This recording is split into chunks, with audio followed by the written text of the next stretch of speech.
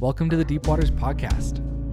We pray that Christ is at the beginning and end of all we do. May openness and peace mark our discussions. As we engage in conversations about the fresh move of God, may our hearts be drawn to unity. And in all things, may this shape us to look more like you, Jesus. Amen. So grab a warm beverage. I've got coffee today. We're also talking about breaking bread today, so grab a piece of bread too, whatever kind you want. A little English muffin, sourdough. Just get your bread and your tea and enjoy the Deep Waters Podcast.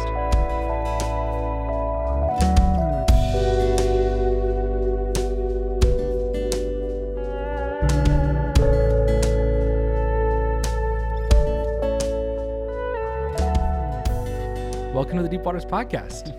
I'm Jace. I'm Benjamin.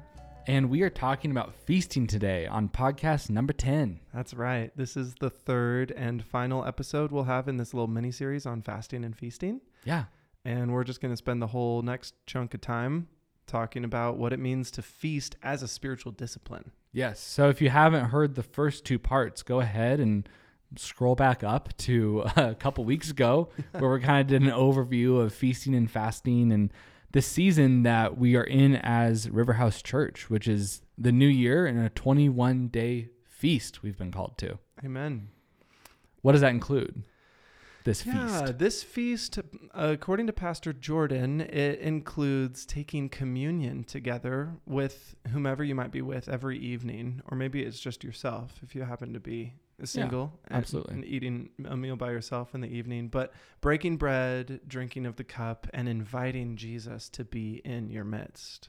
And the Bible verse around it, if you want to hear us unpack that, it's the first episode of this series, but the Bible verse around it is where other disciples of John the Baptist, I think, approach Jesus and they say, hey, the disciples of John and the Pharisees all fast. How come your disciples don't fast? And Jesus says, well, you wouldn't fast when the bridegroom is present. And so I am here. We're not going to fast because the party is here, basically. The one who's redeeming all things is here. There's no reason to do an act that looks like mourning. Totally. But there will be a day when you do fast. And Jesus is talking about his crucifixion and when he isn't with us bodily anymore. So anyway, that has inspired us to think about how Jesus is actually in our midst as a church. Often we have prayed, Lord Jesus, come be with us. Maranatha means come, Lord. And we've received a few prophetic words where Jesus is telling us to stop asking for him to come because he's already here. And instead we're just meant to celebrate his presence with us. So that's what the feast is all about. Yeah. And we've touched on so far that feasting and fasting are kind of two sides of the same coin in a way because they revolve around food and kind of a spiritual practice of either not partaking in food or partaking in food with other people and Christ, as in with like the elements of communion. We've also one thing we've also been called to as a church is to feast on the word during these 21 days. Right. And that was one of the initial charges to the church was to read 10 chapters of the Bible in these first 21 days. What's the date today? 18th. Wow. 3 more days. In real time, we'll release this on the 20th. Oh, right?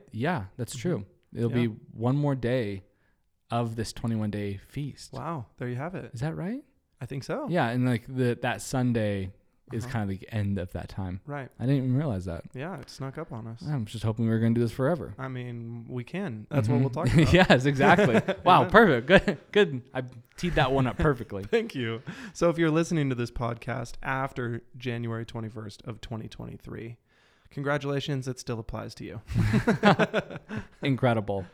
We talked a lot about kind of what fasting is last week, which I think for a lot of people, we kind of set up a lot of kind of like, this is what fasting is. This is what fasting isn't. It's not, what's the word? Not doing something.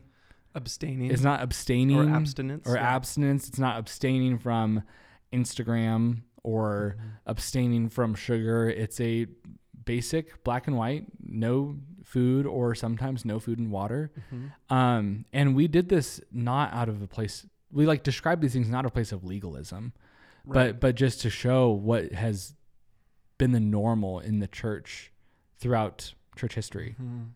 Am I saying that right? Oh, yeah.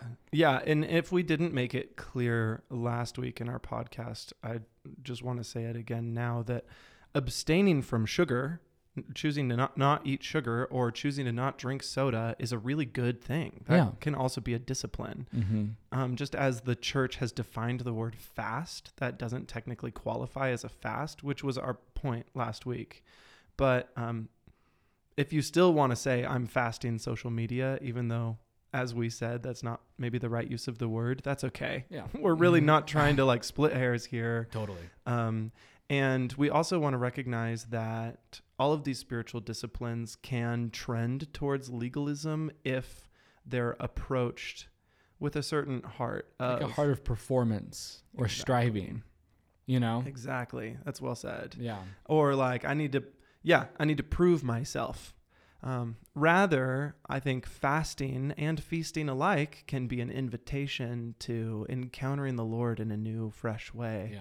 And that's not hopefully legalistic. Hopefully it's actually rejuvenating. I'm thinking about how I'm a runner. Mm-hmm. I want to be the kind of person that runs a lot and is healthy, though I have a hard time doing it and keeping myself running every day unless I'm training for something. And you could say that when I'm in the middle of training for something and I'm running 6 days a week and 35 or 40 miles a week, that sounds like legalistic in the way that I'm approaching my athleticism. And you could say that. And you could also say that I'm running because it brings me joy. Yeah. It fires endorphins and it brings me life, and my body is healthier and I feel better as a result of it. And my posture of heart is hopefully, though sometimes one of dread when I wake up early to go for a 6 a.m. run. Yeah. Hopefully it's enjoyment. Mm-hmm. Like I'm appreciating the discipline of running. And I think the same kind of thing could be applied to these other spiritual disciplines, whether it's reading scripture or fasting. We want you to pursue them out of the desire to be closer to God, which I feel like these disciplines have been proven throughout the Bible and like, so what God says and throughout history to be good avenues of deeper connection with the Lord. Wow. And so, yeah, they can be reading your Bible can be legalistic. Going to prayer can be legalistic, but it's the heart that prevents legalism, I guess. Yeah. It's just like, I want to do these out of just love for God, not because I have to, or out of shame or guilt, or because someone else is doing them. That's beautiful. Yeah. No one's forcing anyone to fast, but it is an invitation. So I think legalism maybe could be a fun conversation where we could take the whole podcast to just talk about it. Totally. But I think for now, we'll just table that as a disclaimer and say, when we talk about spiritual disciplines, we're not trying to encourage legalism. We're just trying to encourage things that have been encouraged through scripture and the history of the church in order to bring us closer to the life that is the way of Jesus. And that's our goal. Yeah. I mean, we touched on this, I think, in the, like, what does it mean to be a Christian podcast? Like, what are the have-tos? Yeah. You know, when following Christ. And it's like, to claim him as your Lord and Savior. And amen. That's pretty much it, you know, and not follow any other gods. And it's like, there's not a lot of have-tos around the disciplines of Jesus, but like any relationship, it's going to take effort to deepen that connection. I think that's the point that we want to get across. That's good. Okay. So with that, should we dive into feasting? Yeah. Feasting. I'm excited for this. Yeah. I wish we should have had bread here so we could break it together. Oh, we should have. Dang. Well, we have tea and coffee and we lit some candles. It does look a little more celebratory with the candles. Yeah. I like that. We were listening to music just a minute ago and dancing, which is a form of celebration. Yeah. So it kind of, honestly, sometimes you have to do something in the physical realm to like get yourself there in the spiritual realm. I feel like we've talked about that at church sometimes. It's like, I might not want to worship right now, but if I take the posture of a worshiper, I might not want to pray right now, but if I take the posture of a someone who prays, like it will help like get to that point, you know? And so if like, I'm not in the mood to celebrate right now, it's kind of how I entered our podcast time. I've thrown some great music and danced a little bit, and it just changes the environment. It changed my heart rate, and it like cleared my mind. And I'm like, oh, I feel so much more joyful. And there's like a levity to this conversation now that wasn't there before. So yeah, I mean, wow, what a gift. If you don't want to talk about celebration, put on your favorite song, dance a little bit, and then come back to this podcast. That's right. And leave us a comment at the end. Just kidding. Yeah, please. Please review this podcast. Please review this podcast at the end if you're in a good mood. So when I'm thinking about the Old Testament, maybe the Bible in general, but especially the Old Testament, typically joy and celebration aren't what come to my mind. Totally. Yeah. What do you think comes to mind for you when you think about the Old Testament? Exile and sadness. Shoot. Yeah, maybe like the law, yeah. Speaking of legalism. Totally. The law, and it's like just there's all these rules, there's all these ways to repent and to make up with sacrifices, and it just doesn't have a lot of party atmosphere. It really doesn't. Though I will say there's more to it than meets the eye. If that's your assumption and you're listening and you agree with that perspective of the Old Testament, I just want to zoom in to this one part in the law. Did you know there were 613 laws in the Old Testament? Ew, gross. It's a lot. Yeah. And just kidding. That's not gross. It's the word of God. It's actually wonderful. Don't come after me. It's just a joke. Thank you, Lord, for each one. Yes. Honestly, a gift. I just want to zoom in on Deuteronomy 14. Don't know whether this is a text that's particularly familiar to our listeners, but if it is, well done. Yeah, actually, Jace, would you read it for us? Yeah, absolutely. I love this. I did not know this was in the Bible until I heard it teaching on feasting. I'm like, this is so good. Why don't we like quote this passage more? Right. And maybe just for context, there are other things around it that are commands of God to feast or to celebrate. Tithing is kind of wrapped up in this section of scripture, how to offer sacrifices. So anyway, it's in a block of law that looks like that. Yeah. And like how this affects your life. You shall tithe all the yield of your seed that comes from the field year by year, and before the Lord your God, in the place that he will choose to make his name dwell there, you shall eat the tithe of your grain and of your wine and of your oil and the firstborn of your herd and flock, that you may learn to fear the Lord your God always. And if the way is too long for you, so you're not able to carry the tithe, like all that you've gathered throughout the year is what it's meaning. When the Lord your God blesses you, because the place is too far from you, which the Lord your God chooses to set his name there, then you shall turn it into money and bind up the money in your hand and go to the place that the Lord your God chooses and spend the money for whatever you desire, oxen or sheep or wine or strong drink, whatever your appetite craves, and you shall eat there before the Lord your God and rejoice, you and your household. You shall not neglect the Levite who is within your towns, for he has no portion or inheritance with you. Wow. In other words, collect 10% of what you've earned this past year and take it with you to Jerusalem and eat it and celebrate with your family and friends. Mm-hmm. And if your flock is too large and your fields produced too much and you cannot carry it with you to Jerusalem, exchange it for money and then just have a spending spree in Jerusalem. Yeah. In the name of God. It says purchase whatever your appetite craves in this translation, or whatever you desire in another translation. That's not language you normally hear in the Bible, I feel like. No, it's not. Because often you think appetite, craving, desire, you're thinking about temptation or sin. And this, or like something desires. Oh, disordered desires? Or disordered desires. Yes. These are the ordered desires that you're going to play off of here. Yeah, I'm glad you said that, because it's not encouraging someone to like go into debauchery Yeah. or to overeat or to do something reckless. Because just to say, like, this verse is within all the other verses saying to not do that, Right. To not overdrink, to not overeat, to not be wasteful with your money. But like the Lord says, this is a way in the name of me, in the name of the Lord, to not be wasteful with your money. And you should celebrate. And this annual Rejoice Fest. A Rejoice Fest. Isn't that fun? Yeah, that's so good. It's like God is actually commanding you to save your money so that you can party with it. I don't know if party is exactly what the biblical author would say, but celebrate with it. Celebrate with it. Yeah. And in our conversation just before we started recording, Jace was pointing out how we do this as River House.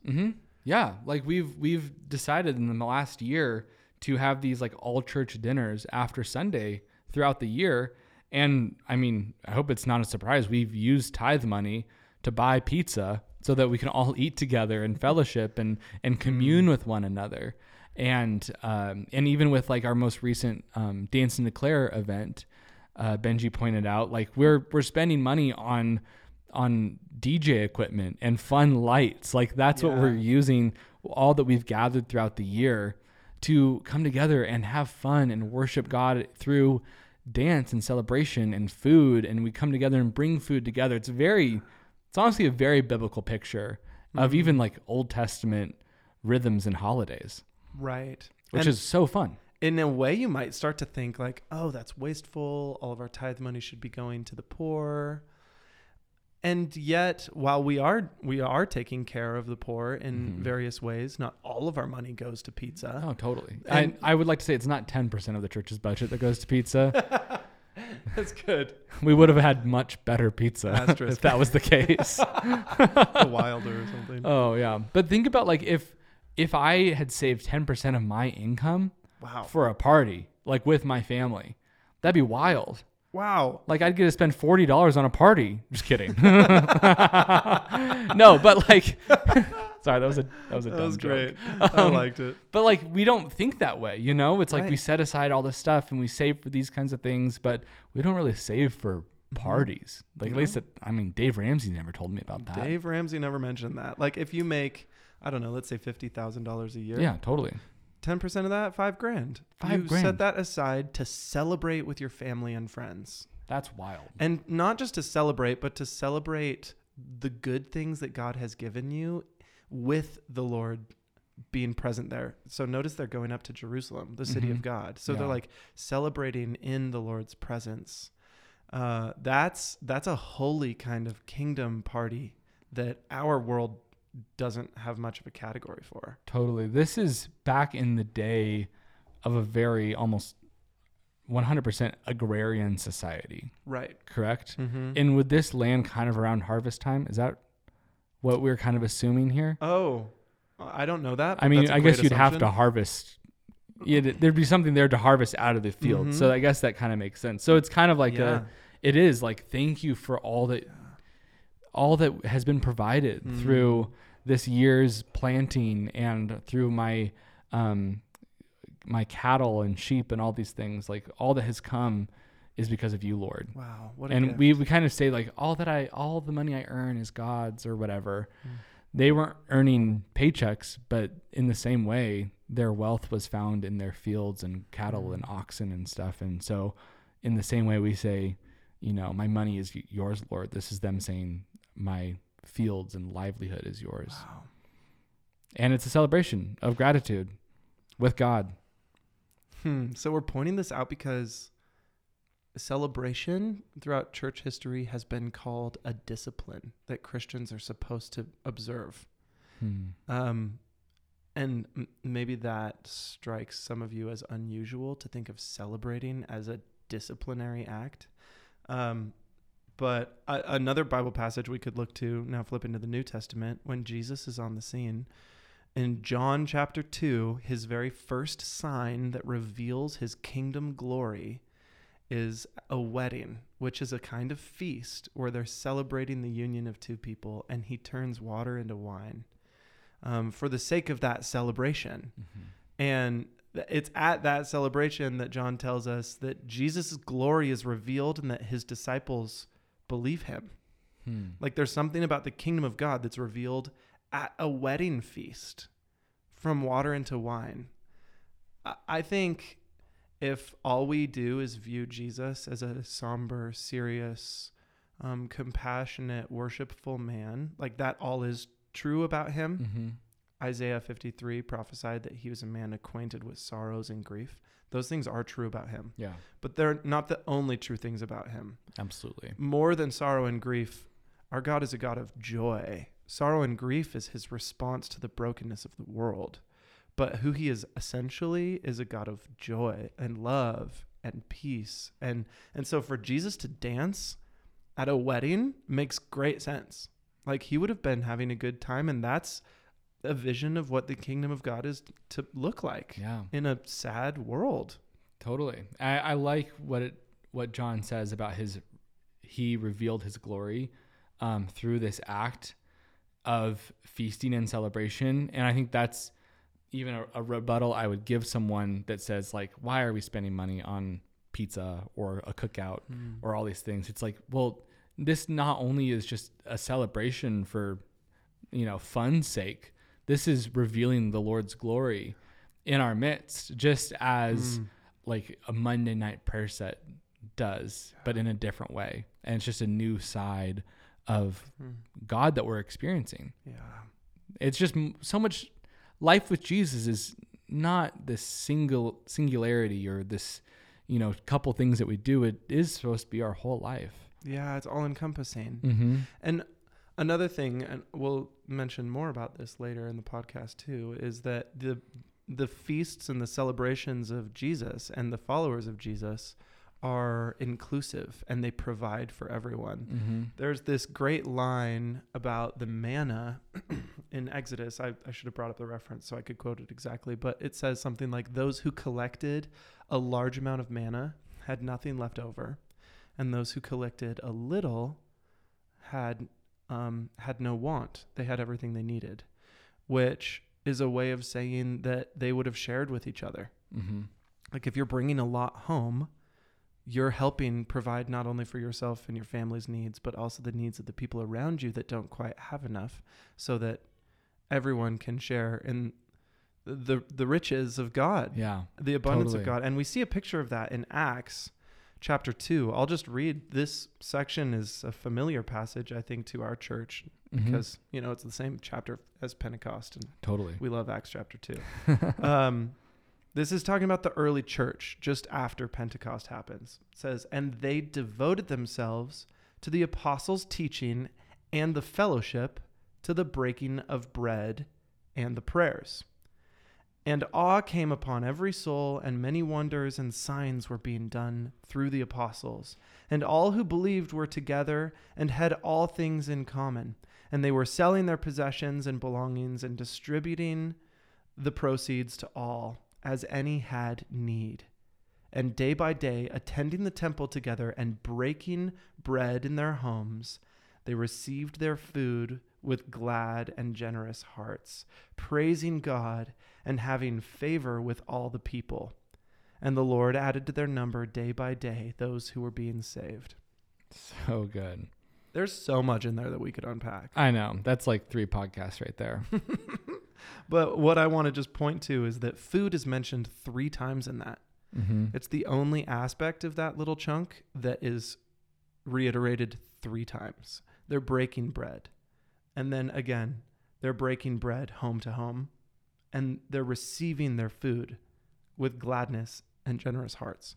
So another way to say this is breaking bread or eating a meal together was a very central part of what it meant to be in the Christian community in the early church.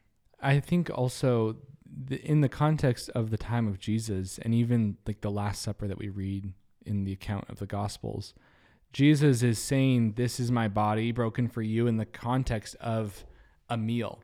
Like this communion, the bread on the table, the food here, the wine in the glasses. This is my body poured out, my blood poured out. And so they would do, this was them practicing communion.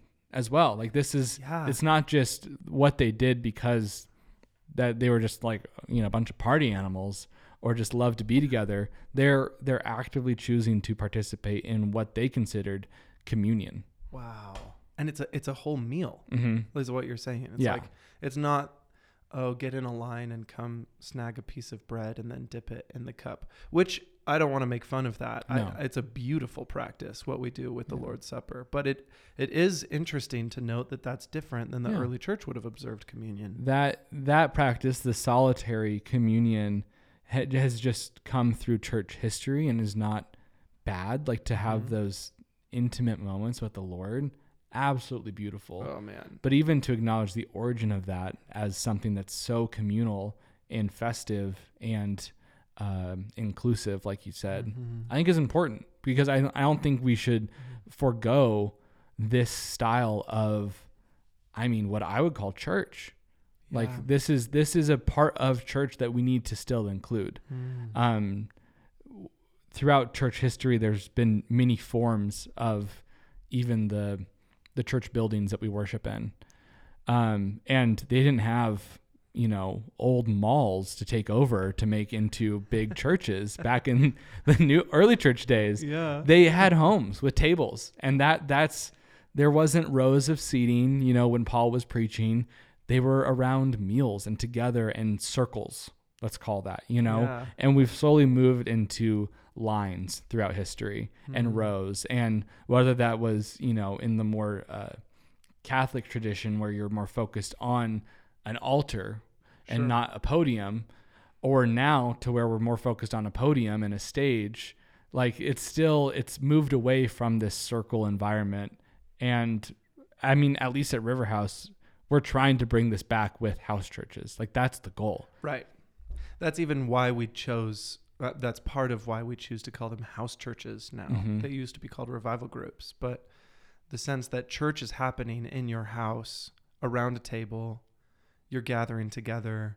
That's an essential part of what it means to follow Jesus day to day.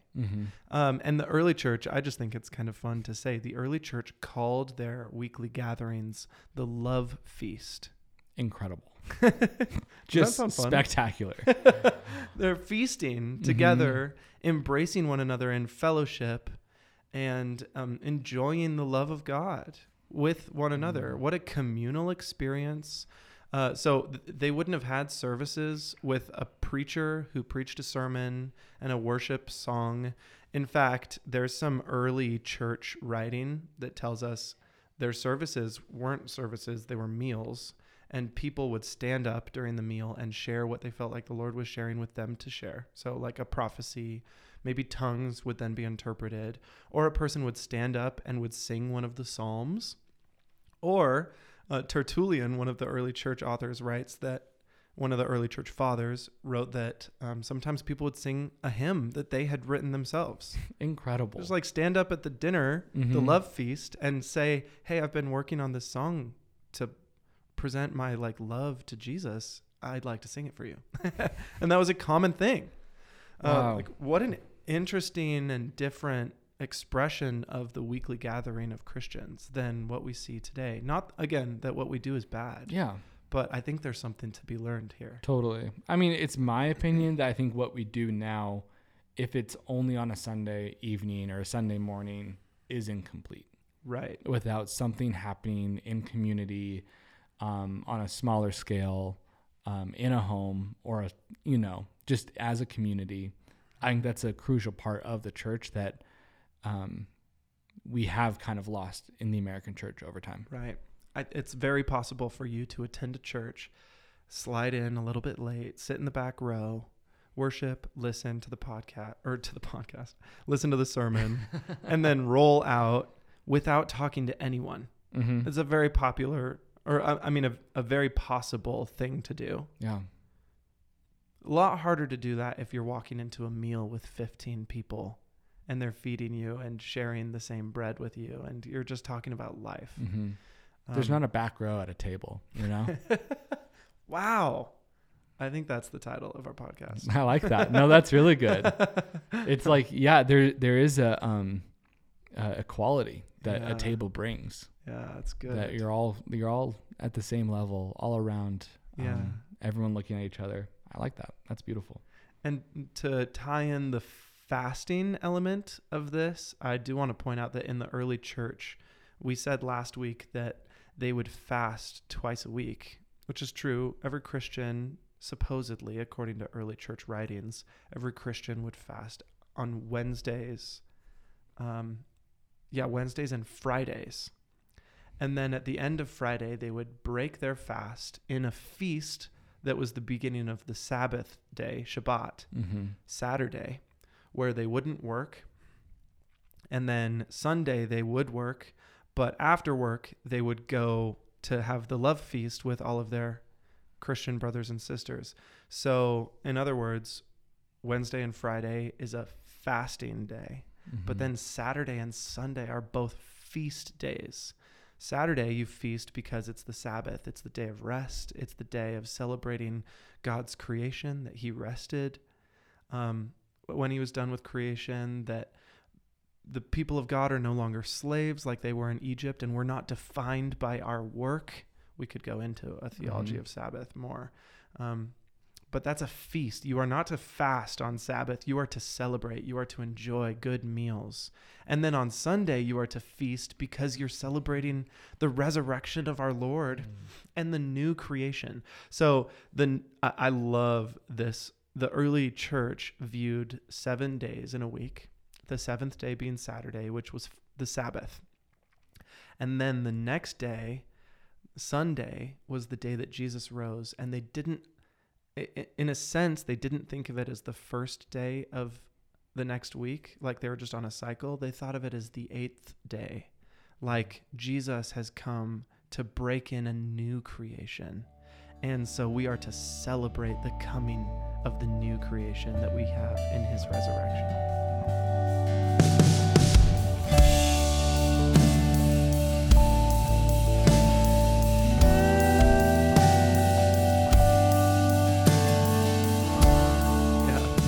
One thing that I'm thinking about, we're going to talk on Sabbath. We can talk about it now, maybe even. Sure. But I like the idea of, if you have 2 feast days, Sabbath is something that you like prepare for and you like sit down and it's more like a familiar thing, like within your family. Oh, sure. At least in the practice that I've chosen. And then Sunday is still this feast, but you like bring in other people to this love feast, which is kind of cool. At least, I don't know if there's like actual church history behind that, but I like the idea of feasting with your family and having those moments together. Cause like, I don't know, dinner on the table it's just special. It is. And it's so special with, the foreigner, the alien, the homeless around you, the orphan. Yeah. And when you bring those people into your midst too, and in your greater community, but I like, there's also that like sacredness and safety in the Sabbath with just your family. I don't know. That's just a thought. I can't cite anything that's a beautiful that comes thought behind that, but it's just a thought that I think that's a thought of a father that loves his family, and I think that's a gift from God. I don't know if there's anything historic around that, but I think it's beautiful. We were literally talking last night. We've been really trying to be intentional about having a lot of meals around our table, and it's just 3 of us, my wife and 1.5-year-old. Yeah. And we're both just like, I love these meals. Like, so there's just something about it. And it doesn't take a lot of effort. You don't have to like cook 5 courses and have all these side dishes. Like, we had just a pasta dish that was in one pan, and it was great. And we just took this moment to stop. And I think there's something to that. That is feasting. It's not like a party, but it's like choosing to like, wow, thank you, God, for this day. And may we commune together during this time, not only with each other, but with you. And we invite you into this. I mean, I want to use the word communion, but I know it's separate than like the liturgy of the Eucharist and the bread and the wine. And we've done that too, but like that's communion too. That's like the early church thought of a meal as communion with God and each other. Yeah. That's so real. And even in secular research, like you could Google an article and discover that eating a meal with other people is one of the happiest things that humans do for themselves. Like statistically speaking, people are happier the more they eat meals with other humans. So in case you don't believe that all of this feasting is really worth it, like there's scientific data behind the fact that we crave community. And not only do we crave community, but we crave it around a table. Like almost as if God created us to eat and to enjoy fellowship on purpose, you know? Well, I think we are created in his image. Yeah. And he loves fellowship. Mm. Like so much so that there's 3 different parts of him that are separate but the same. Like that's like fellowship in not even incarnate, like in fellowship. I don't know. Like that's just God existing as not alone. Yeah. Yeah. That gets really, really brainy real fast. When you talk about the Trinity, it always transcends language. Exactly. There were some statistics that I heard from a John Mark Comer sermon where he said 17% of families eat together in modern America. 17% of families eat regularly together. Mm-hmm. And when they do, about half of those have a TV involved in their meal. And this one also blew my mind. Like about 100 years ago, the average length of a dinner time was an hour and a half. Today, the average length of a family meal is just 12 minutes. That's crazy. Isn't that crazy? Which speaks to something John Mark Comer is very passionate about and that we could talk about more, just how hurried and busy our culture is, how much entertainment has taken over our time that we used to just prioritize each other with. But now instead of communing around a table, we commune with just ourselves and our tablet or our TV and Netflix or our smartphone, and pick your social media of choice. Yeah. So I don't want to be super critical and naysayer about all of those things because I know there's good in it. Like I love a great Disney film, just like the next guy. But I also want to recognize that our cultural moment and our technological moment might actually provide a lot of hindrances to enjoying celebration and community the way that we were created to. Absolutely. And I mean, even in other studies, they show cultures around the world, like the Italians, that like have, 2-hour-long lunches and 5-hour-long dinners, which is like the opposite side of the American way, but they're happier people. Huh. And I've never been to Italy or France or anything, but I know that their meals take a long time, and it's like this whole culture shock for American tourists to be like, oh my gosh, like we're an hour in and we've only had some cheese. Like what's going on here? But I love that. And I've even like, even when you go out to eat sometimes, like the whole system is made to just get you in and out as fast as possible. Yeah. And it takes some intentionality to like, I'm just going to order, let's start with our drinks right now. Yeah. And then we'll like order those and then wait. And then like, let's order an appetizer. And we won't order the meal yet. And we'll, it's like there are ways to slow things down. Yeah. But it always shocks me how fast we're done with dinner, Yeah.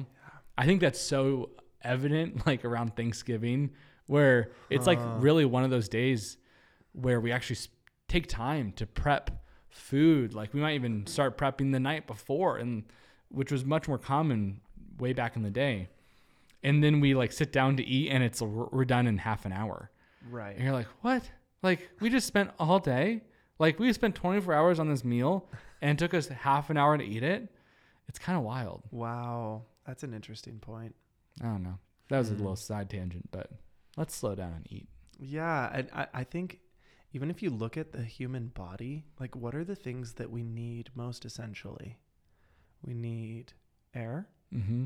If we don't have air for, I don't know how long, a matter of minutes, we're probably toast. Yeah, for sure. So breath is something that is related to God in the scriptures. Mm-hmm. Ruach is the Hebrew word for spirit and the word for breath, and wind. It's all the same word. Wow. So God is connected to that most essential need. He's also connected to water, which is something all living creatures need.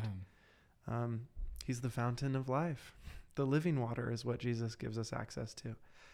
Also, what does the human body need? Food. Mm-hmm. Ice cream. Ice cream. Sour Patch Kids. Is that where you're going with that? Bring it back. Yeah, bring it back to Sour Patch Kids.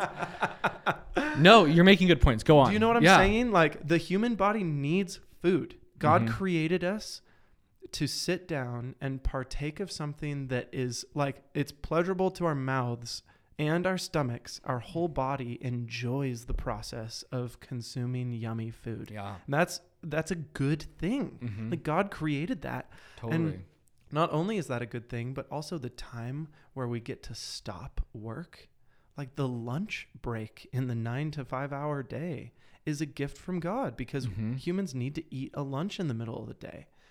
Like, it's woven into the very fabric of our being that we need to stop and eat. And I know that kind of goes in the face of fasting, which we could talk about, but like being hungry is another thing that we could talk about. But also our bodies need rest and sleep. And then we could talk about the spiritual discipline of Sabbath. It's like we need to create these disciplines in order to prioritize the things that are just essential to our well-being, like community and consumption of yummy foods. Mm-hmm. And out of a place of what's best for us and not a have to legalism kind of a thing. Amen. Yeah, that's a good clarification. Where do you think we should go next? Well, I'd like to just point out that life is really hard. Yeah. And sometimes life feels like it is only hard. I don't know if any of our listeners in the podcast feel like that today even. But sometimes life feels so challenging that it's like almost unbearable. Jesus tells us in John chapter 16 that in this world, in this life, we will have suffering.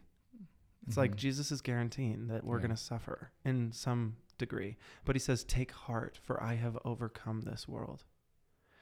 And what Jesus is telling us is, hey, you can expect life to be hard, but also please choose hope in the midst of that difficulty, because that difficulty isn't the final word. It doesn't have the final say. Cancer doesn't have the final say. You know? Yeah. Mental health, like struggles with mental health, that doesn't have the final say. Jesus and his redemption of all of creation is what has the final say. And so I think part of the celebration discipline is to remind us of that even when life is really excruciating, we're invited to choose celebration as a discipline, to interrupt the pain and to remember the hope that we have in Jesus. Wow, that's so well said. I really like that. Isn't that a powerful gift from the disciplines? So here's a Bible verse. The joy of the Lord is our strength. I'm assuming that most of us have heard that verse at some point. If you've been to Hobby Lobby, you've definitely seen that verse. That's good. Yeah, completely misquoted on a mason jar, but that's fine. And in case you're listening to this and you don't know, I just want you in your mind to guess, where does that verse come from? The joy of the Lord is our strength. I mean, I'd have to think like Psalms or one of the happier parts of Paul's letters or something like that. Totally. You know? Yeah, maybe Jesus is telling people that when he says like rejoice, or Paul. Yeah, great guesses. It's in Nehemiah. Gesundheit. Thank you. Nehemiah is a book of the Bible that we don't read all that often. For sure. It's also the name of a person. He was a governor in the land just after the Israelites came back into the promised land from exile. Ezra and Nehemiah are two significant figures here. In case you haven't read these stories, I'll just kind of briefly tell you that Israel was conquered by a foreign nation called Babylon because they hadn't been following God and they had gone really wicked. Their life looked rough. Yeah. Generations pass in exile, 70 years. And then God starts to allow for Israelites to go back to the promised land through the Persian emperor, like giving them permission. And so Ezra and Nehemiah go back to the promised land and they discover the law of Moses, and they start to read the law of Moses to the congregation of people, all of the Israelites that are back in the promised land now. It's like, hey, we're going to restore the kingdom of Israel. This is good news. And part of that is reading God's law. Wow. And in the midst of the reading, when Ezra is reading, the Israelites are weeping. They're deeply grieved. There's this repentant heart that they're experiencing. There's this grief like, oh my goodness, we have been so wayward. We have forsaken our God so flagrantly that they're grieved. And yet, what is Ezra and Nehemiah's response? I'll just read it from Nehemiah chapter 8. Please do. I've been doing a lot of talking, actually. No. I shall read it. Will you read Yeah. it? No, totally. Starting at verse 9 of chapter 8. Absolutely. Nehemiah 8, 9 through 12.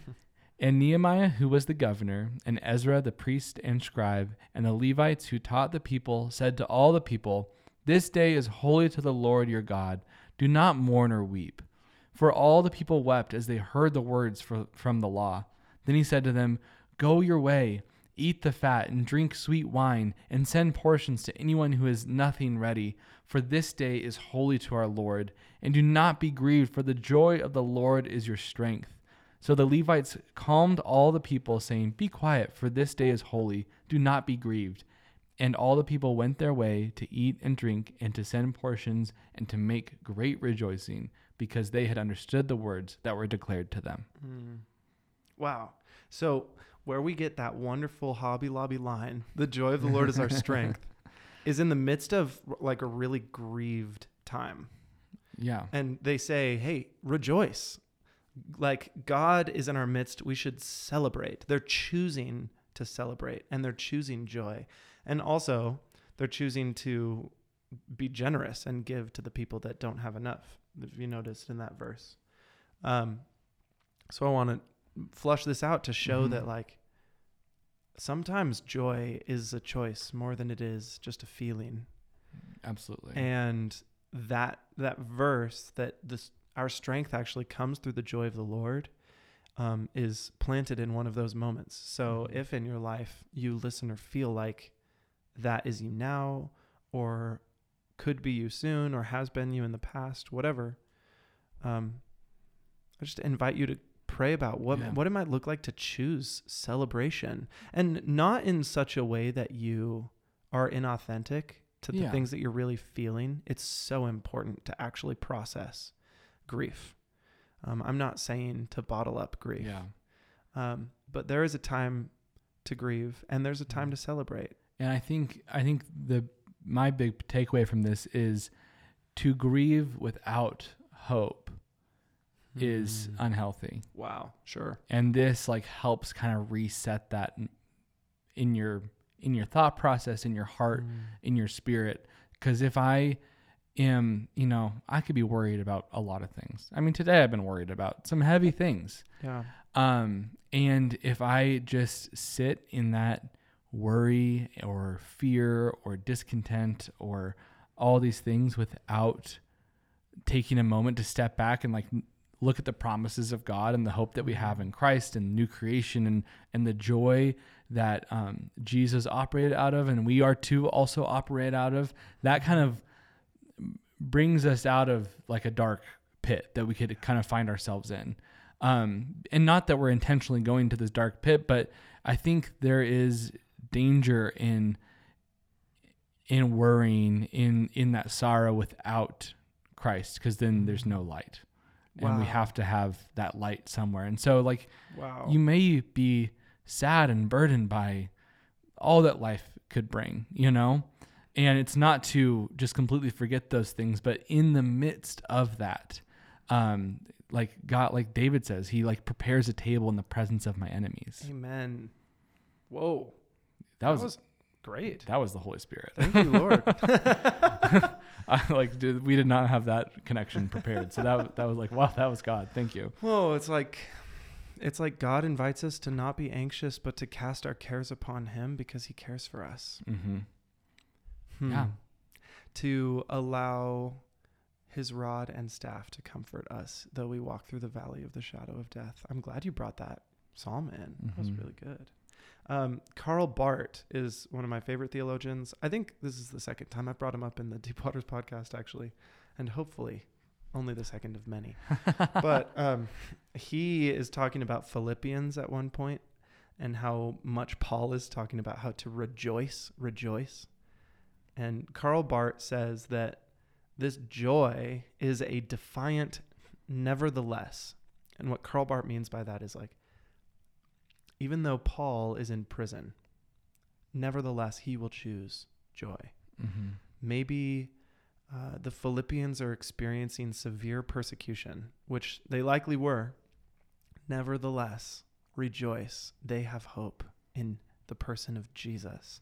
So choosing joy it's a defiant act. It's almost a rebellious act against the darkness of the world. Yes. And that feels like empowering. Yeah. To recognize, wow, I can choose joy and I can wield it like a weapon against the darkness that comes against me. I love that. And even, I mean, we kind of touched on these kinds of studies sometimes, but I mean, I think it's common knowledge now that even in the scientific world, gratitude can change someone's like physical well-being and their mental health like so much. And I think how much more so would that be powerful with the Holy Spirit? Wow. And like partnering with the way of Jesus. That's my belief, at least. And I think we all share that belief too. So it's like this joy it's us kind of staking the ground. Like, I'm not going to go past this line of darkness, like towards darkness. And like, this is like, I can be experiencing all the tragedy that life may bring, but I'm still holding on to this light that we are given in Christ. Amen.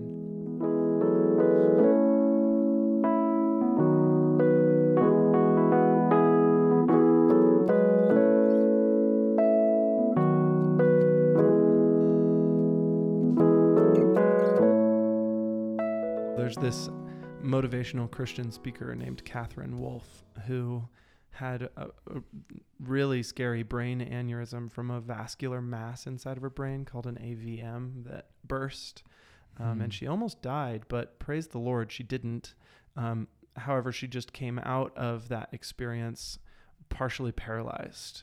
And, you know, now a person with physical disabilities. And a quote from her about this very thing is as follows. Celebration can be an act of worship and an act of hope, and perhaps, in a way, an act of joyful rebellion against fear. So good. Coming from the lips of a woman who would really know what fear and darkness and all of that look like. She's choosing celebration. Mm-hmm. So I just hope that these words are ones that inspire us to choose celebration and to recognize that celebration is something that is even woven into our calendar when God ordains a day to be set aside as a Sabbath rest, a feast day, or when we come together on Sundays to celebrate the resurrection of Jesus. And not to say that you have to celebrate Sabbath on Saturday. I know most Christians celebrate it on Sunday, if at all. Yeah. But I feel like just to share, like, on a small scale, just a testimony, kind of like I was talking about before this podcast, I was in like this like little bit of a pit and kind of sharing some things I'm going through with Benji. And I was like really feeling this like weighty sadness and kind of despair that started to come over me, to the point where I'm like, well, maybe we should reschedule the podcast and I might just go home and lie down and watch Star Wars. And like, I just kind of want to disconnect. And I was like, what is happening? Wow. And Benji was like, let's pray. And we prayed into joy and peace and wisdom and all that, like all the things that Christ promises us. And we came back and had a dance party and chose celebration and it completely changed the day for me. Yeah. And I'm like, how often have I gone through my day and maybe gotten into those despair pits? Wow. And not chosen like joy, and have it like kind of hijack my day. Wow. Just a personal thing about me. It's like, I've definitely had that happen a lot. And I don't want that to happen. Yeah, neither do I. Not to say we can't sit in those emotions, because it's like that's where healing comes. But to let it overtake us is not, I don't think, what Christ wants us to do. Amen. I also want to say as a little disclaimer here that on my Gallup Strengths Finders profile, positivity is my number one gift, my number one strength. Yes. So I might be talking about these things from a place of privilege in my mental chemistry, like my brain, the way that it's balanced with hormones and whatever else, happens to trend towards positivity. And that might make all of these words sound like, well, easy for you to say, Benji. Mm-hmm. And that could be true. You listening could be someone who struggles with some kind of chemical imbalance in your brain or something else like that you call a mental health issue. Yeah. And I just want to like call that out and say, this can be really hard. And I don't even know how hard it can be for so many. And yet I have faith and trust that our Lord is the Lord of peace and joy and can bring quiet waters in the midst of a storm. And yeah, I pray that over anyone who resonates with that, even listening to this now. Absolutely. Mm-hmm. And I think we have to hold tight to what is true. And for some, and I don't want comparison to like come into this either in any form, whether it's like what feasting or Sabbath looks like for Benji and I, or someone else or John Mark Comer if you've read his books. Right. And even what positivity looks like. Don't compare the highs that Benji might experience. Like maybe choosing joy just looks like, getting up and showering and going to work, and like that's like the biggest win, and like that is huge. Yeah. I love that you said that. That's because we are all different and have gone through so many things, and it's just going to look different. So no need to compare. And we just want to do life with you. Amen. We do. Yeah. It's like if you're in my house church, I'd say yes. Like come over. Yeah. Come to the table. Like it's like, let me make you tortellini. Yeah. 100%. I love That's tortellini. So good. Yeah. Our church is not for the happy-go-lucky or the ones that are the most optimistic. It's for everyone. Right. No matter what you've walked through, no matter what you're going through. Amen. And I think maybe for those of us that have positivity, hopefully we can like help strengthen those who are struggling. Mm-hmm. Just like I have been strengthened by people when I've been in really difficult seasons. Like totally. You, Jace. Mm-hmm. Not to go into my personal testimonies, but I've had really hard days in my life in the last year. And Jace, you've been an incredible, like saving grace of joy and hope that I've like held on to you like an anchor. So I'm fine. Yeah. That was really sweet. That's true. So yeah, maybe if you find yourself in that place, find people that can help uplift you and encourage you. Just like is the heart of this podcast. We want to be together in community, in fellowship, learning how to celebrate. Which, if I can pivot there. Yeah. It's a coincidence that Jesus dines with people a lot. He has community. You say it's not a coincidence or is a coincidence? Oh, it's not a coincidence. It's not a coincidence. I think it's because Jesus knows how to live life better than anyone else. Amen. Since he created it, he ought to. Yeah, I hope so. We're told about meals that he has a lot. I feel like those little details are ones that you might skim over. Totally. I have definitely skimmed over when I'm reading the Gospels.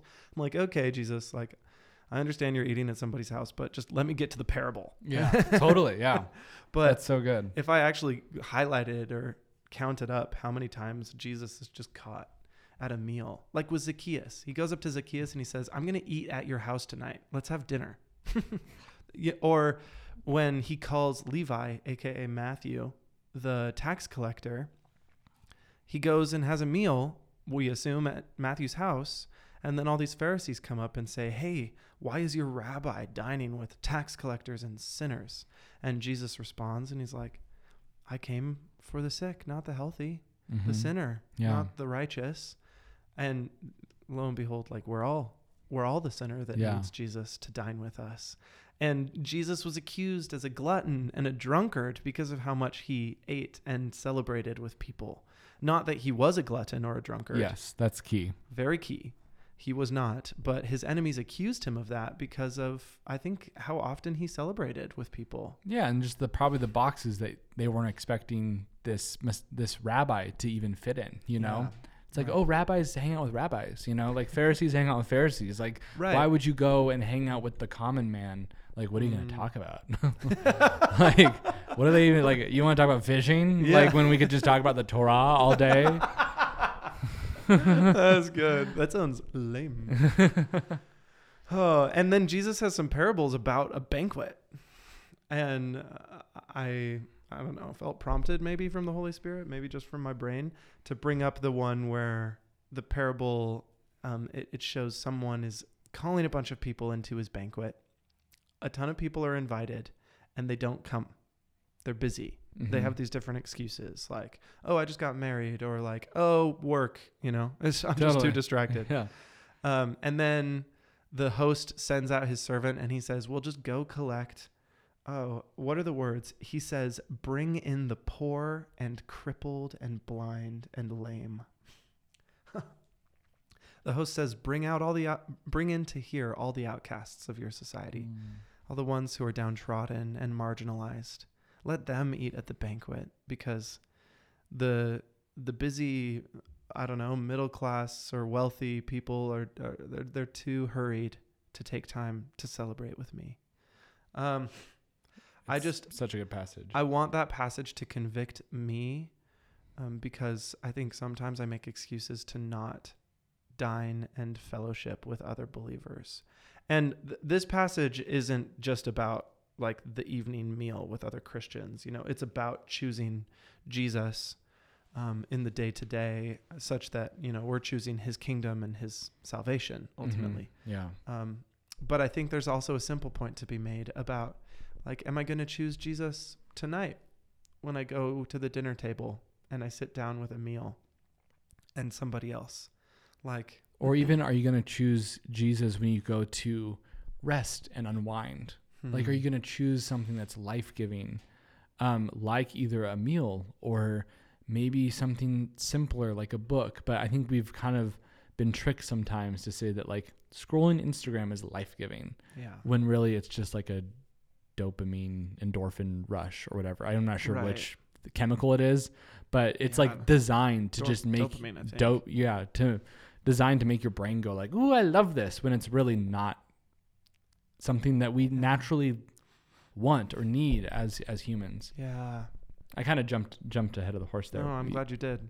Were you? Did I interrupt you? No. Oh. I think I just wanted to pull out the point that Jesus's life looked like celebrating with people, such that he wove it into his parables.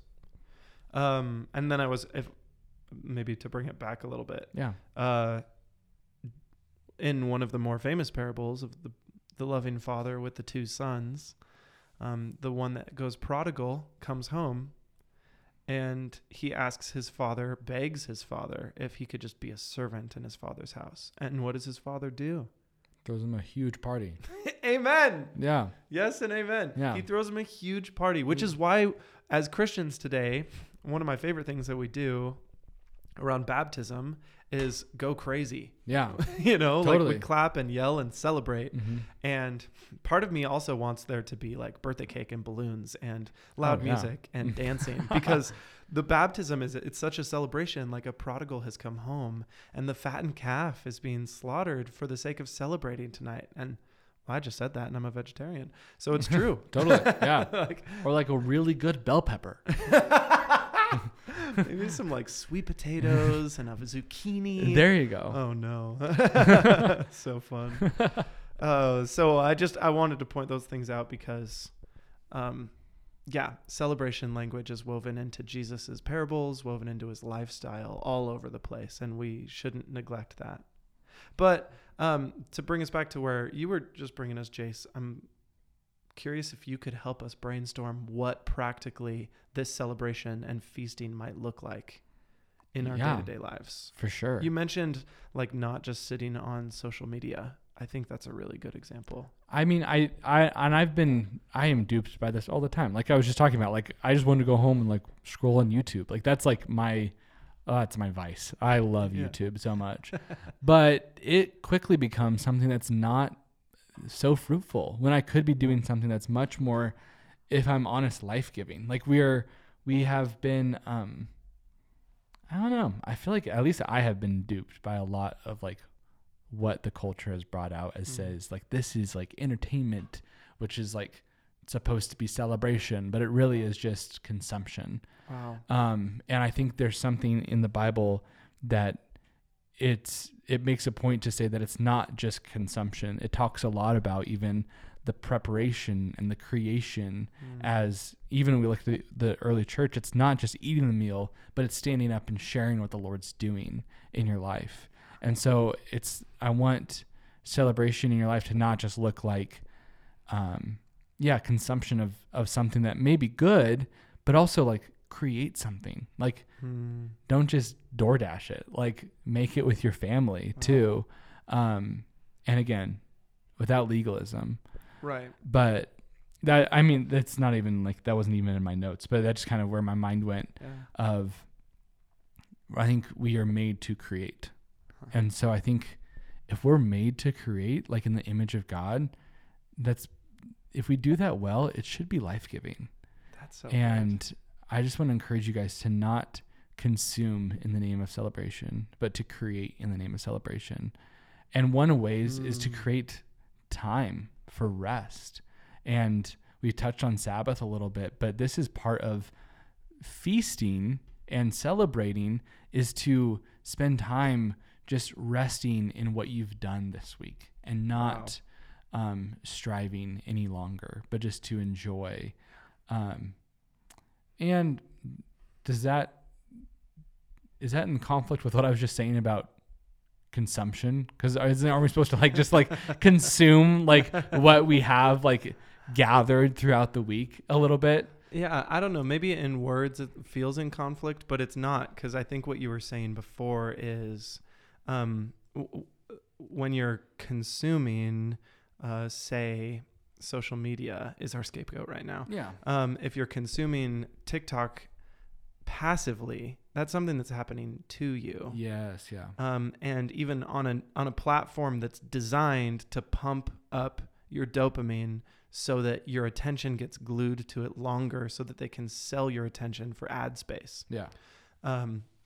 That probably isn't going to be life-giving in the way that enjoying a meal, which is an active engagement, might bring to you. That's a good clarification. Like one is passive, one is active. And it's even consuming what you have created through the week. Yes. That's I guess the difference between Sabbath and Instagram. Yeah. And Sabbath isn't just the only way to celebrate. I think, right. I mean, on a practical level, get involved with a house church. Amen. Like if you're not in one, like join one and celebrate there. Even if you're not around a meal, you're going to be like gleaning off of each other what the Lord is doing in an intimate relational way, which we are all wired to need. And with that, go ahead. I would even encourage you, maybe invite some of the people from your house church over to your house for a meal. Mm-hmm. Oh yeah. And Super practical. Super practical, simple. I think any of us could do it. Even if you don't have a house, maybe invite yourself over to their house. Jesus did it. Jesus did it. He's like, yo, Zacchaeus, I'm eeting at your place tonight. Exactly. I don't think he said yo, but I like to imagine he did. Probably. I'm a youth Homie. pastor. Yeah. Yeah. And homie. I think one of the things I observe about God is that he enjoys his creation. Mm-hmm. We see that all through Genesis 1. You know, Totally. God looked at it and saw that it was good. Is repeated 7 times, which is a holistic way to say God really enjoyed all of it and saw that it was wonderful. Mm-hmm. I'm thinking of someone who cooks a delicious meal and then sits down and takes a bite and like rolls their eyes back and just, like really enjoys Totally the creation of their hands. Or I don't know why this picture is coming to my mind, but imagine that someone is building a canoe. Oh yeah. And they spend months like making the boards wet such that they can bend them and then bonding them together, and then they sand it and they stain it, and hours go into this canoe. What a shame would it be if that canoe just sat in your garage for the rest of its life? Totally. Yeah. Instead, take it to the lake and sit in it and enjoy the work of your hand in the function that you created it for. Absolutely. Like that, there's something there that taps into like the creative glory of God, I think. Mm-hmm. Absolutely. Yeah. I think that's so good. And I think like we touched on earlier, a way to engage with celebration is to slow down. Like, I think that's a big part of, like, you can't be hurried and celebrate fully or feast fully. I think that's what we could maybe claim as like gluttony sometimes, you know, if we're just going to like shove our face full of food just to like get nutrition and get out of there. It reminded me of Dance and Declare night a couple weeks ago. I was hungry. It was a Tuesday. And for some reason I was thinking, oh, I didn't eat dinner and I'm about to go to Dance and Declare, and they're not going to have food at Dance and Declare. So I just had barely enough time to swing through Taco Bell and grab 2 of the cheapest bean and rice burritos and just scarfed them. Immediately started feeling them kicking my stomach. Like, what did you just do to me? Totally. And it was a means to an end. And then I walked in and I saw all this delicious food. And I was like, oh, what have I done? That is so funny. I could have enjoyed this food in communion and fellowship with all of these people, but instead I was just like trying to get a transaction. And anyway, not that Taco Bell's bad or that the bean and rice burrito isn't something I'll eat again, because it probably is, but I hope that I'll enjoy it more next time rather than just rush my way through it. And I think a practical way of just even getting the spirit of this into your life is to practice gratitude. Like we kind of talked about, like wake up and write 20 things that you're thankful for, or right before you fall asleep, write 20 things that you're thankful for, or when you are getting a little flustered and kind of mad at the person driving in front of you on your way home, like stop and just practice gratitude. And like it brings the spirit of celebration into your car or your life or your house in just like a little moment. And I think that's that's key to like keep bringing that with us throughout our life, and not just pigeonholing it into 2 days a week or into a moment or twice a month house church meeting or whatever that looks like, to like bring that with us throughout our lives. Yeah. So I think we can maybe zip through some practicals just as we close this conversation. Gratitude is an incredible thing to do in a moment of celebration. We mentioned singing and dancing. Maybe that's not for everyone, but for me, that's totally up there. It's biblical too. And it's biblical. Like turning on a song that you love and jamming out is definitely cause for celebration for me. Totally. What else? We've mentioned delicious meals. I think laughing together. Like, I mean, how like storytelling or even sharing testimonies, or just like talking about your week and laughing at the funny bits, crying at the sad bits. Like there's something to that is so human and so spiritual at the same time. That's like throughout history, that is what we have gathered around fire and table and I don't know, social media groups now. It's like there's just throughout history, like we're drawn together to just celebrate life in storytelling and having a good time and laughing together. So I'm like, that's a great way to, I don't know, practice celebration as well. Wow. I'm thinking one of my favorite things when I get a group of friends together is to play a game. Yes. Codenames is one of my favorites. I love Codenames. Isn't it great? Or a good card game. My ultimate favorite is Spades, but you need exactly 4 people, so that can be difficult. But whether it's, I don't know, a board game or charades or like a sport, like you're shooting hoops. Totally. You're playing ultimate frisbee. If you know me, you know I love that. I think all of those things can be life-giving ways to engage in fellowship, and it's like a way to celebrate the good things that God has given us.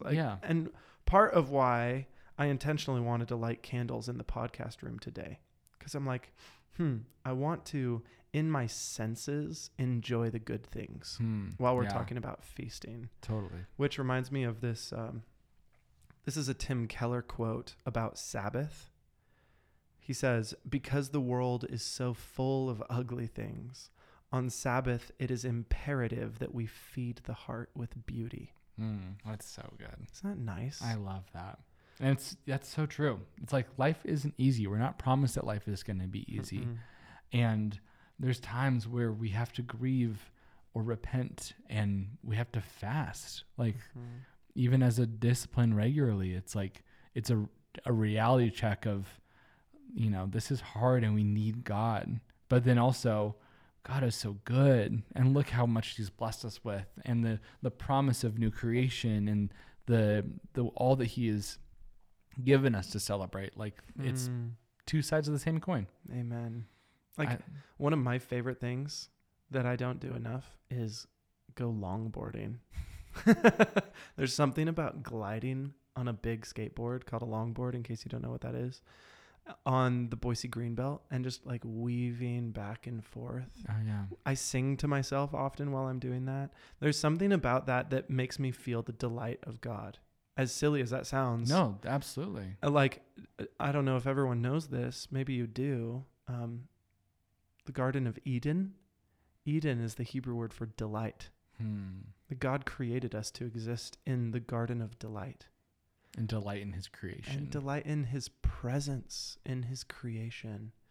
To like sip on an incredible cup of tea and to longboard or listen to great music or to, I don't know, to wear a really comfortable shirt that was made by a wonderful company that you would like to support. There's something about that is actually tapping into the stuff of the kingdom of God, I swear. Yeah, totally. Yeah, there's something eternal about those things, even on this side of already not yet.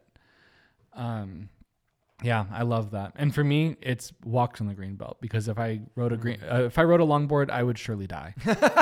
So if you can't ride a skateboard, go take a walk by the river. The walk works too. Yeah, go take a walk in the foothills. Go stroll through downtown or the village and see what humans can do with imagination and ingenuity and engineering. Like those are all really good things too.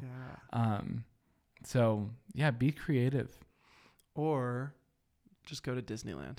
Yes, 100%. That is where celebration is the strongest.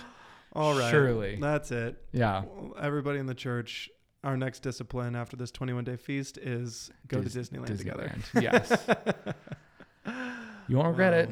You won't regret it. Oh, I think that's a really fun place to end. Yeah. It's the happiest place to end, technically. That was good. Oh, yeah, I don't know. Do you have any last thoughts for us, Jace? Not really. I feel like I wish I had something profound to say. I put you on the spot. But I just want to encourage you to try it out. Yeah. Like you don't have to change your whole schedule. You don't have to commit to a full 24-hour Sabbath every week.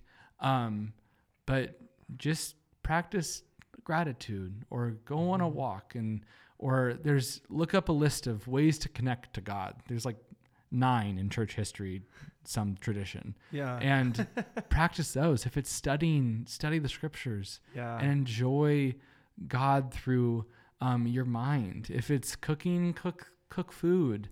If it's gathering your family around and playing Mario Kart, even though, video games are the death of the world, but like in moderation, it's still good. Like everything. It still brings laughter. It still brings laughter and joy, and you're still being active, I'm like, not to say any screen time is terrible. Like watch a movie together, like have a shared experience. Like that's my biggest love language. I love shared experiences. Go to Topgolf, go to mini golf, go somewhere. Amen. Yeah. Go to a restaurant, go to a park, free 99 and public parks, free 99. And I think one thing that is important is not just to go to the park. I mean, just going to the park is good too, but go to the park with God. Mm-hmm. Like invite him into that, whatever it looks like. The little moments with God. The little moments, like when I longboard, I laugh and say, "Thank you, Jesus, for the wind in my hair," or whatever. Like I am sometimes aware when I tap into those really joyful moments that Jesus is right with me. Say you're a really good golfer. I'm not. But you're a really good golfer and you go to Topgolf and you just hit an incredible shot and it goes over the net or something. I don't know. And you could just dance praise to the Lord that you hit that shot. Yeah. And if your heart is open to God while you're golfing, then my, oh my, you're aware of his presence with you, which is always there. That's so good. Also, if you need some music recommendations, we jammed out to Reliant K before this. Yes. And I mean, not only are they followers of Christ, amen. but their music is just transcendental. I don't know the word. I love their music. And a lot of songs you can really rock out to. Yeah, So they just get me there, you know, right where I want to be. This podcast was sponsored by Reliant K. Go to ReliantK.com for 20% off of Reliant K. And if you don't know who they are, then you're welcome. Yeah, Check them out. totally. Wow. Well, thanks everybody for joining us for this week's podcast. This concludes our mini series on feasting and fasting. Mm-hmm. And next week we'll go into something else Yeah. per the great. Holy Spirit's guidance. Exactly. Yeah. We're so thankful that you joined us, and we hope that this has been beneficial to you. We'd love to hear how this podcast is affecting you. We've heard some things in person, but if you want to email us at deepwaters@riverhouseministries.com, we'd love to hear from you. Hear like little testimonies of maybe what these podcasts have meant to you. And I mean, we might share that with others. We might not. But like, and if you have ideas of what you want to get into on the podcast, please send them our way. Like, we want to just engage with you outside of this one-sided relationship. Right. Even though you've all gotten to know us so well, we would love to get to know you guys a little bit more too. That's right. And if you are new to the River House community, we meet Sunday evenings at 4 p.m. at the Vineyard Boise in Garden City. Kind of a weird thing there, Boise, Garden City, but that's fine. Yeah, that's honestly, it's a gray area, but it'll always live gray. And we'd love to see you. And also, I mean, we're both relatively public people at River House, so if you if you see us, say hi. Please come say hi. That'd be so much I would fun. love to say hi. Mm-hmm. That's great. And if you're listening to this sometime in the far future, some of those details might not be true, but That's true. but I'll still be Jace, and he'll still be Benji. Yeah, that's right. Yeah, that's not going away. Wow. So thanks again. We'll see you next week, or you'll hear us next week, maybe. This has been a great outro. Yeah, clumsy. Maybe we need to work on our outro skills. I like it. It's real. Amen. Yeah. Enjoy that feast that you're going to go have. Yeah. Go have some bread and break it. Yes, break that bread. In Jesus' name. Oh. Amen. Bye, guys. I love it. That was great. That was great.